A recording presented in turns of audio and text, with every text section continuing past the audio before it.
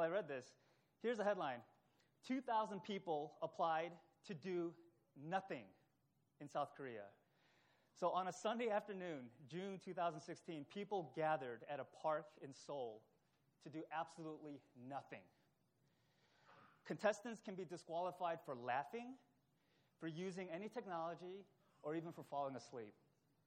The only thing you're allowed to do is to stare off into space for 30 minutes or 90 minutes and do that as well as you can. Here's a quote from someone who participated in the event. He said this, "I was suffering from burnout syndrome and would feel extremely anxious if I was sitting around doing nothing, not being productive in one way or another. I thought to myself, we would all feel better about doing nothing if we did nothing together as a group." Did you hear that? Did you catch that? They feel exhausted and ashamed, and they're bugging out. But if they knew that others were in it with them, they can feel better about it. Like if it was done in community. I think that's hilarious. But I also think that you and I can get that, though. Right? I'll tell you what, a ton of people understand this very thing. Because this event was spreading. It went to Beijing, right? And Beijing's now starting to have one. And it's going to be in New York City. And if it's in New York City, it'll be in our city at some point, I'm sure. A Space Out competition is not just for overworked people out there. Perhaps you and I know something about this too. Perhaps you're exhausted. Are you exhausted at work, on the job, from projects and deadlines? Are you exhausted from unexpected health concerns that are plaguing you right now and you're having to deal with? Are you exhausted from marriage and kids and family situations, perhaps being in a tougher season right now? Are you exhausted from a long semester if you're a student? Are you exhausted from managing your personal finances and budgets and thinking, how am I going to make it all work? Are you exhausted from trying to maintain the perfect image of yourself? And of course, are you exhausted from your own sin and brokenness? From the feelings of inadequacy, from the bitterness, from the envy and the greed and all these things that we deal with? Maybe we know a thing or two about being exhausted. Where do we go? To whom do we go? We go once again to the one who has the words of eternal life. We go to Jesus, who has a word for us. And we start at the very beginning, at Jesus' baptism. You know, the people in John the Baptist's day, they were exhausted too. And so they went out and they followed John the Baptist out into the wilderness looking for something. So Matthew's gospel picks this up in chapter 3, okay? Everything kind of launches from this event. I mean, Matthew talks a little bit about the events surrounding Jesus' birth and infancy, but he fast forwards 30 years and he picks it up with John the Baptist. Now, we know John the Baptist is a prophet. He's got all the telltale signs. He wears eccentric clothing. He eats wild food. He moves into an undeveloped part of town, and he quotes things from a bygone generation. If you read the earlier parts of chapter 3, you'll catch this. He's either a hipster or he's a prophet. That's like the deal there, right? Like, he's got the telltale signs. He's a prophet. And here's the thing. There hadn't been a prophet in 400 years. But that anticipated time of human history had arrived. The silence was broken. John the Baptist brings the message that the fullness of time had arrived and was upon them. It's time to prepare. Well, where has God always prepared his people? He's prepared them in the wilderness. It was the place where an exhausted people who had just come out of bondage in Egypt, right? Out of slavery, they would find a God who would care for them and speak tenderly to them and lead them into rest.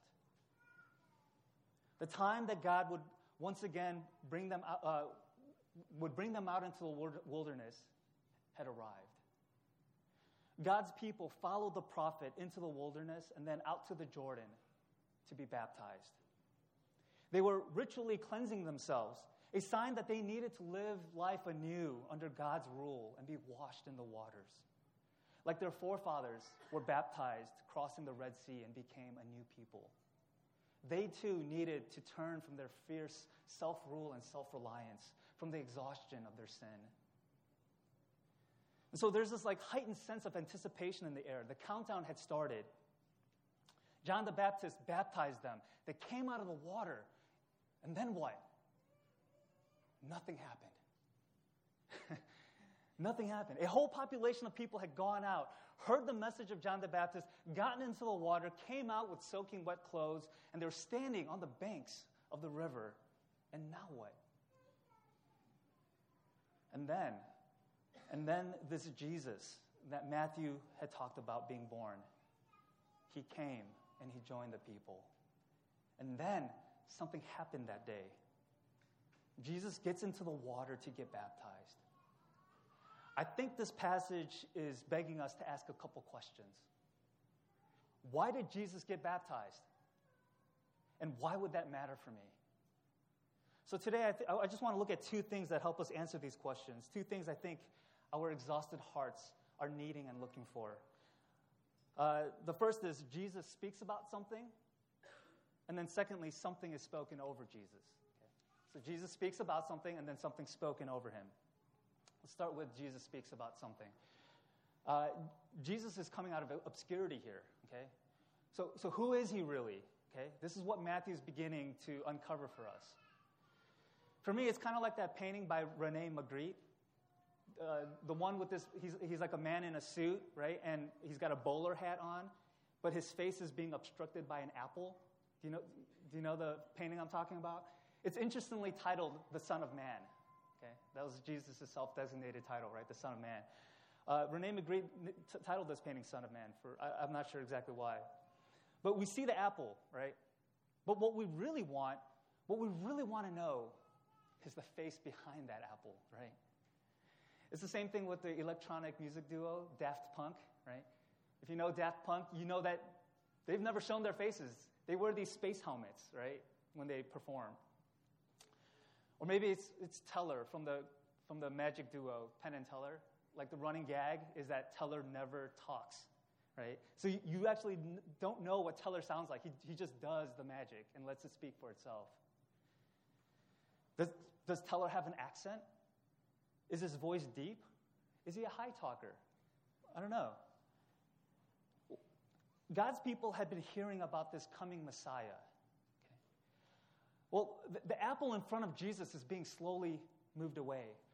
Teller is clearing his throat. The space helmets are coming off. And if you notice, these are the very first words that Jesus says in Matthew's book. I think Matthew is saying, you got to pay attention now. The prophetic voice, which had been silenced for 400 years, is unsilenced by John the Baptist.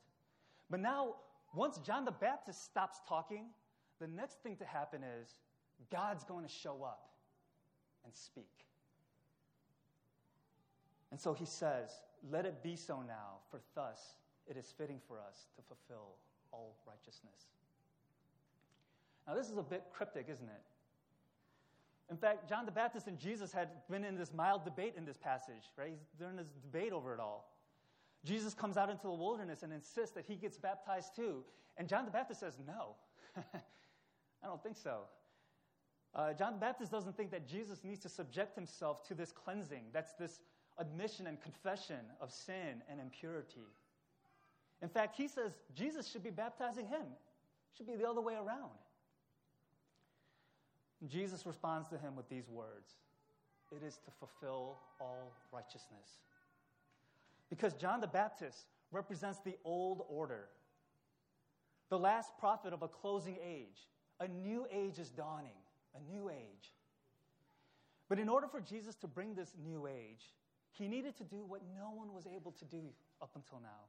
He had to live the life that no one in human history had ever been able to do. Jesus is saying, I want to do the will of God more than anything else, and I am pledging to do it. And here's where an exhausted people find words that are deeply loving and rich for our soul. You see, Jesus came to fulfill all righteousness, to be the truly human, fully flourishing person. But none of this would matter, right? None of this would matter if it didn't connect to us. Would it? What good is it if Jesus lives the truly righteous life? It only matters if he identifies with those who haven't, if he identifies with us, with you and me. Well, that is what Jesus is doing. He is identifying completely with us. This passage is all about the deep love and commitment that he has for you and me. Here is the Son of God, the perfectly righteous one, getting into the same waters as the sinners, the shamed, the rejected, the ones with checkered pasts and current addictions, the ones who can't get it right even after the umpteenth time, the ones who've let others down, the ones who've even snickered at God and mocked him, the exhausted. And he says, let me be one of them. In fact, though he was no sinner, he will be the greatest sinner. He who knew no sin became sin so that we might become the righteousness of God. You see, he didn't go out there to shame us and to look at us with scorn. He didn't go, tisk, tisk. Look at what you've done with yourself. He doesn't go out there and see the baptism, right? And he doesn't start pointing at people, right? Pointing at others saying, hey, you. Yeah, you. Don't you really need to be in there? You've already gone in. I think you need a second rinse. He doesn't do that. He's not identifying sinners. No, he came to identify with sinners. That's what baptism is. It's a sign and seal, a symbol and promise of our union with God. God the Son is united with you. You are united to him. The baptism is where everything about Jesus launches because it's the precursor to the cross. As he steps into the water, he's taking his first public step toward the cross. And in this passage, we can know he isn't ashamed to be identified with us. And let me tell you, folks, we need this. We need this. When people fail or have this stink or stain on them, our tendency is to avoid such people, right? It's kind of like what John Steinbeck wrote about one of his characters whose failure comes out into the open. And Steinbeck writes this in his novel. And now a wave of shame went over the whole procession. They all melted away. The beggars went back to their steps. The stragglers moved off. The neighbors departed, so that the public shaming of the man, the public shame, would not be in their eyes. That's what we do, right? We avoid failure. We avoid the stink and stain. The team that comes runner-up has the stink of being the loser, right? Then in the 1990s, the Buffalo Bills went to 4 straight Super Bowls, and instead of being regarded as one of the greatest teams of all time, they are regarded as the perennial losers. The public failure that someone has, and no one wants to be associated. Sponsors pull out. Associations are severed. PR is doing damage control. We know about this, don't we? Have you had the stink or stain of failure in your own life? In your own performance at work? In your own performance in your family? In your relationships? I think we have so many failures. We have academic failures, athletic failures, physical failures, social, professional failures, parental failures, moral and spiritual failures. The boss who's upset with you, the project that you've dropped the ball on, the cute guy or girl who ghosts you and doesn't return your texts anymore, the blow up that you had on your own children, the ways that it can all come out sideways with habits and attitudes that you know are destructive. But Jesus doesn't look at us or treat us that way. He wants you to know that you belong to him. When he says, I'm here to fulfill all righteousness by being baptized as a penitent sinner, he's saying, I'm here for you by doing what you couldn't. But I'm also here to take on your failures. He can't go to the cross for you unless he humbles himself. And this actually frees us to be honest again. Because so much of life is about fake it till we make it. To look like we have it all together. Competence, productive, able to make things happen, it's all so exhausting. We do whatever it takes to not have our shame be seen in the eyes of others. Well, Jesus goes into the waters with us, and he's in there with us. Secondly, something is spoken over Jesus. There's an interesting thing that happens when Jesus is baptized. He comes out and it says that the heavens were open, like the sky is torn, and God the Spirit descended. It actually, the word there has this connotation of fluttering. God the Spirit fluttered down and descended on God the Son like a dove, and it rested on him. I think what Matthew is doing is he's tapping our spiritual memory banks, right? I think he's saying, remember in Genesis 1, when God created the heavens and the earth, God, the Holy Spirit, hovered or fluttered over the new creation. There was another time also that a dove was prominently described in the Bible, and that was in Genesis 8, when the flood had just subsided, and Noah is in the ark, and he sends out a dove to see if it had found dry land, right? Noah lets out this dove to see if this dry land had made way for this new world, this new creation. Here, the Holy Spirit is likened to a dove, and it flutters down and it rests on Jesus, who is bringing forth a new creation. It's the dawn of a new age. And here we are told to behold. We know all about behold, right? Like, we don't use this word a lot, but the Bible uses it here twice. And we know all about it. We understand it. This is behind every viral trending event, right? Anytime you do this, right, with your phone, right, to somebody else, you got to see this. We're saying behold, right?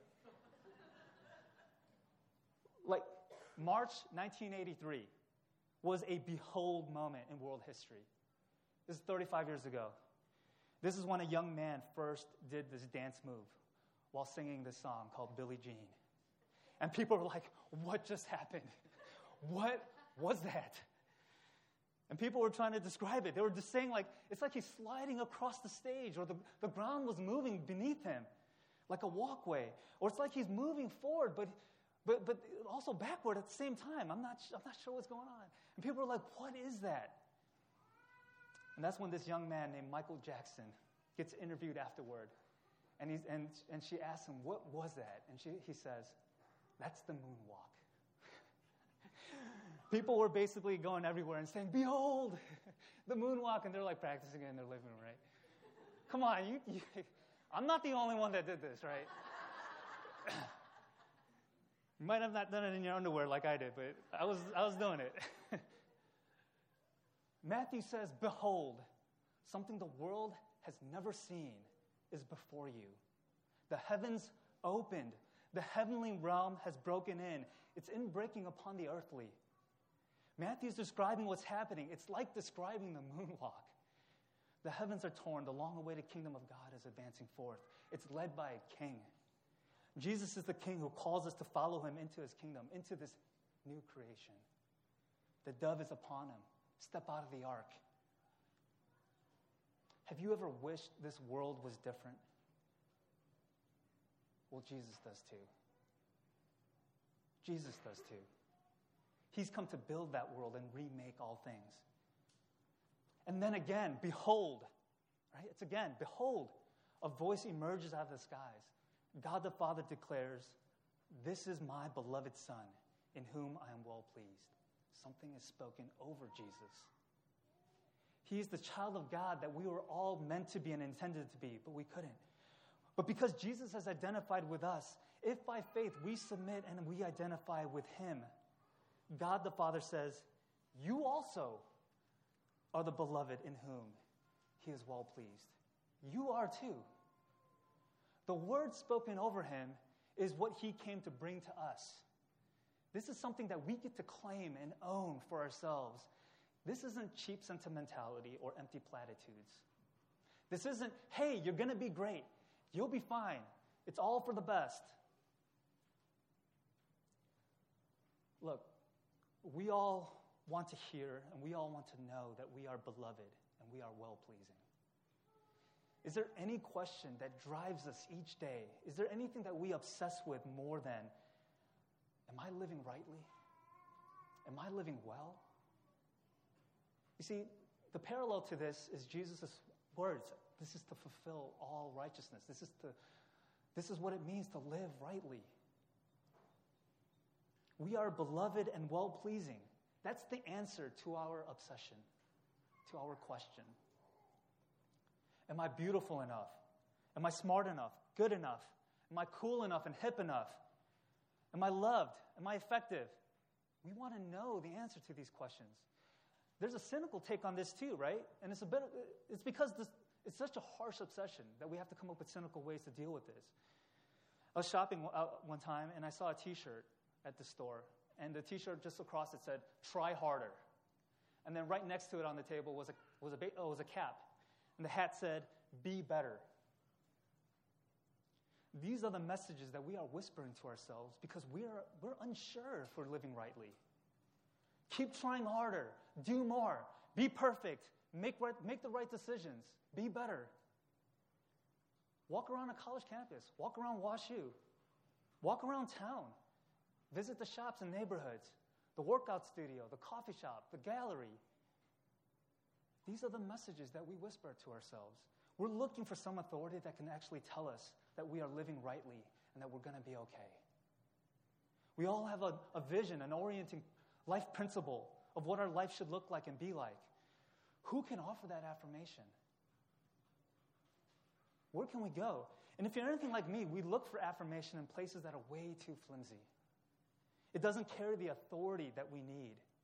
So we teeter between our successes and our failures. And we're always kind of vacillating back and forth. Yes, I'm well. No, I'm not. And sometimes, because we feel the sting of our failures, sometimes there comes a point where our failures seem to define us more than anything. Our only recourse seems to be try harder, be better. The only way we know how to cope with the question of living rightly is to smother our failures. Smother it with more successes and hope that we can move far away enough from our stinking stains. We put out space-out competitions. We indulge in escapist distractions. We look for ever shinier achievements, lifestyles that we think are attractive and cool, pursuits that we think are worthy. We try to look like we have it all together. It's all so exhausting, isn't it?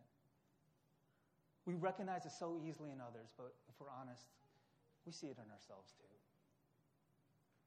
Jesus is offering another way. He himself knew what being exhausted was all about. He knew it in both life and in death. And he offers to you and me this: I get to redefine you. I get to rename you. Emerge with a new identity. You get to have beloved child in whom the Heavenly Father is well pleased, spoken over you. You are his beloved daughter. You are his beloved son. And you are well pleasing. Easter is just behind us, and yet you and I have been, and you and I will continue to look for ways to know that we are beloved. Ones who are living lives that are pleasing. Where will you get it from? Where will you get it from? Only hearing it from Jesus will fill you. You're being called to consider, were these words spoken over Jesus? Did these words bring forth the dawn of a new age where Jesus has united himself to his people? Because if they were, then Jesus is enough. And if he is, then you are enough. So are you, because these words are spoken over you. I grew up near the beaches of Lake Michigan in Chicago on the North Shore. Sometimes I get up early and catch the sun rising over the horizon. I'll tell you, the very best time is when the sun is hovering just above the waters, like way out in the distance on the horizon. It's just like this small little glowing ball, right? You can look directly at it. It's just this tiny little thing. But already, because of this little ball, you start to see the sun's presence like peeling the darkness of the night away. It's the very moment of dawn. Soon the sun will rise completely overhead, and it will shine with the fullness of its light, and it's so bright. We live in that space of dawn right now, don't we? Right now. With Jesus, the light of a new age has come. The darkness of sin and our exhaustion is being pulled back. One day, the fullness of the light of God the Son will be upon us when Jesus comes back. It will be so bright.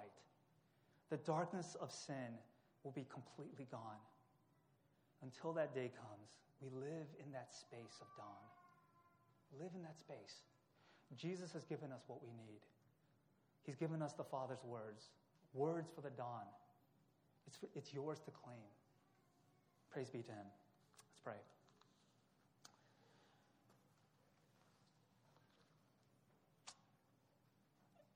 God, we're thankful that you sent Jesus and that he came not only to identify with sinners, but to go to the cross, to die for us and to be raised into new life.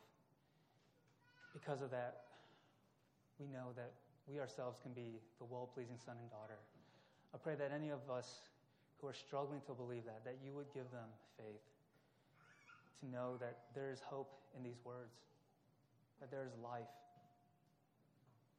that you have brought upon us a new age, and we have these words for the dawn. Give thanks. In Jesus, amen.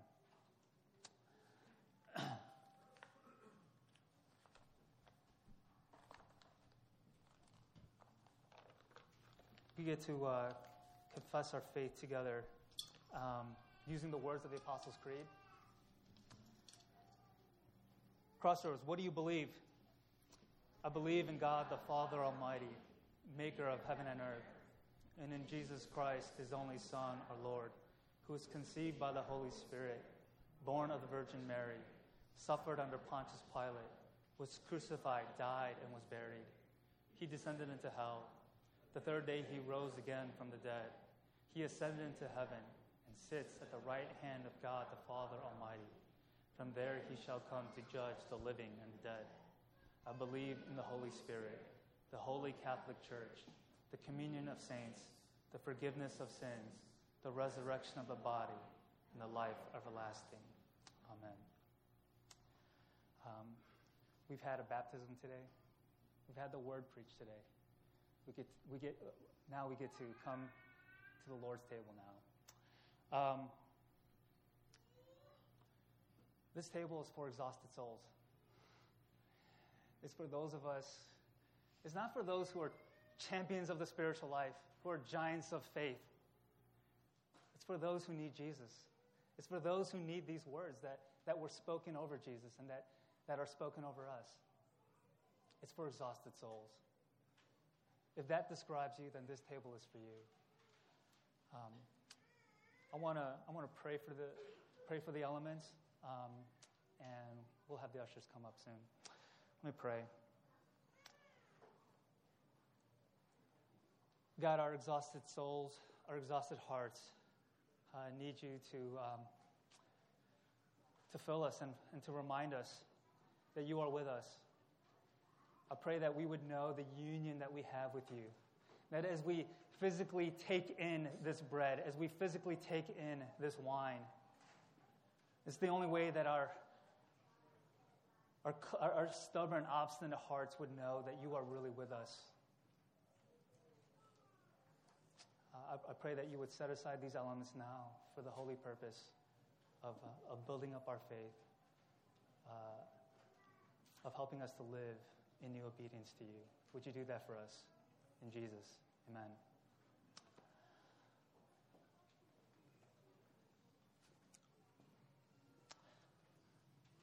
If this table is for the exhausted, but who know that they need Christ, if this does not describe you, if you have not placed your faith in Christ as the one who can bring rest to exhausted souls, just let the elements pass by. There's no shame in that. We would not want you to do anything that's not actually reflective of where you're at with God. But if that does describe you, these are meant for you. On the night that our Lord Jesus was betrayed, he took bread, and when he given thanks, he broke it and said, "This is my body, which is for you. Do this in remembrance of me." The same way also he took the cup after supper, saying, "This is the cup of the new covenant, my blood poured out for the forgiveness of sins. Drink of it, all of you. For as often as you eat this bread and drink the cup, you proclaim the Lord's death until he comes again." These are gifts of God for the people of God. Take and receive what he's graciously given to you.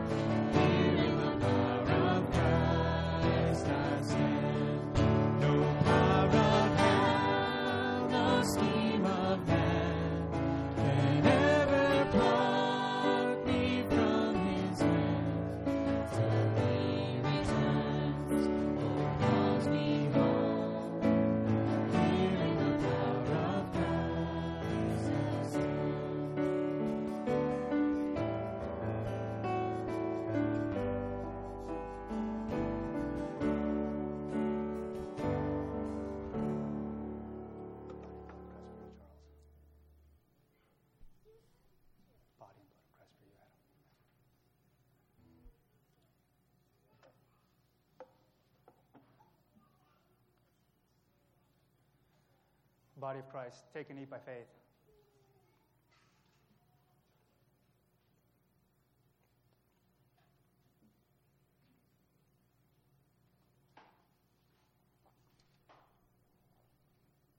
cup of the new covenant. Taste and drink.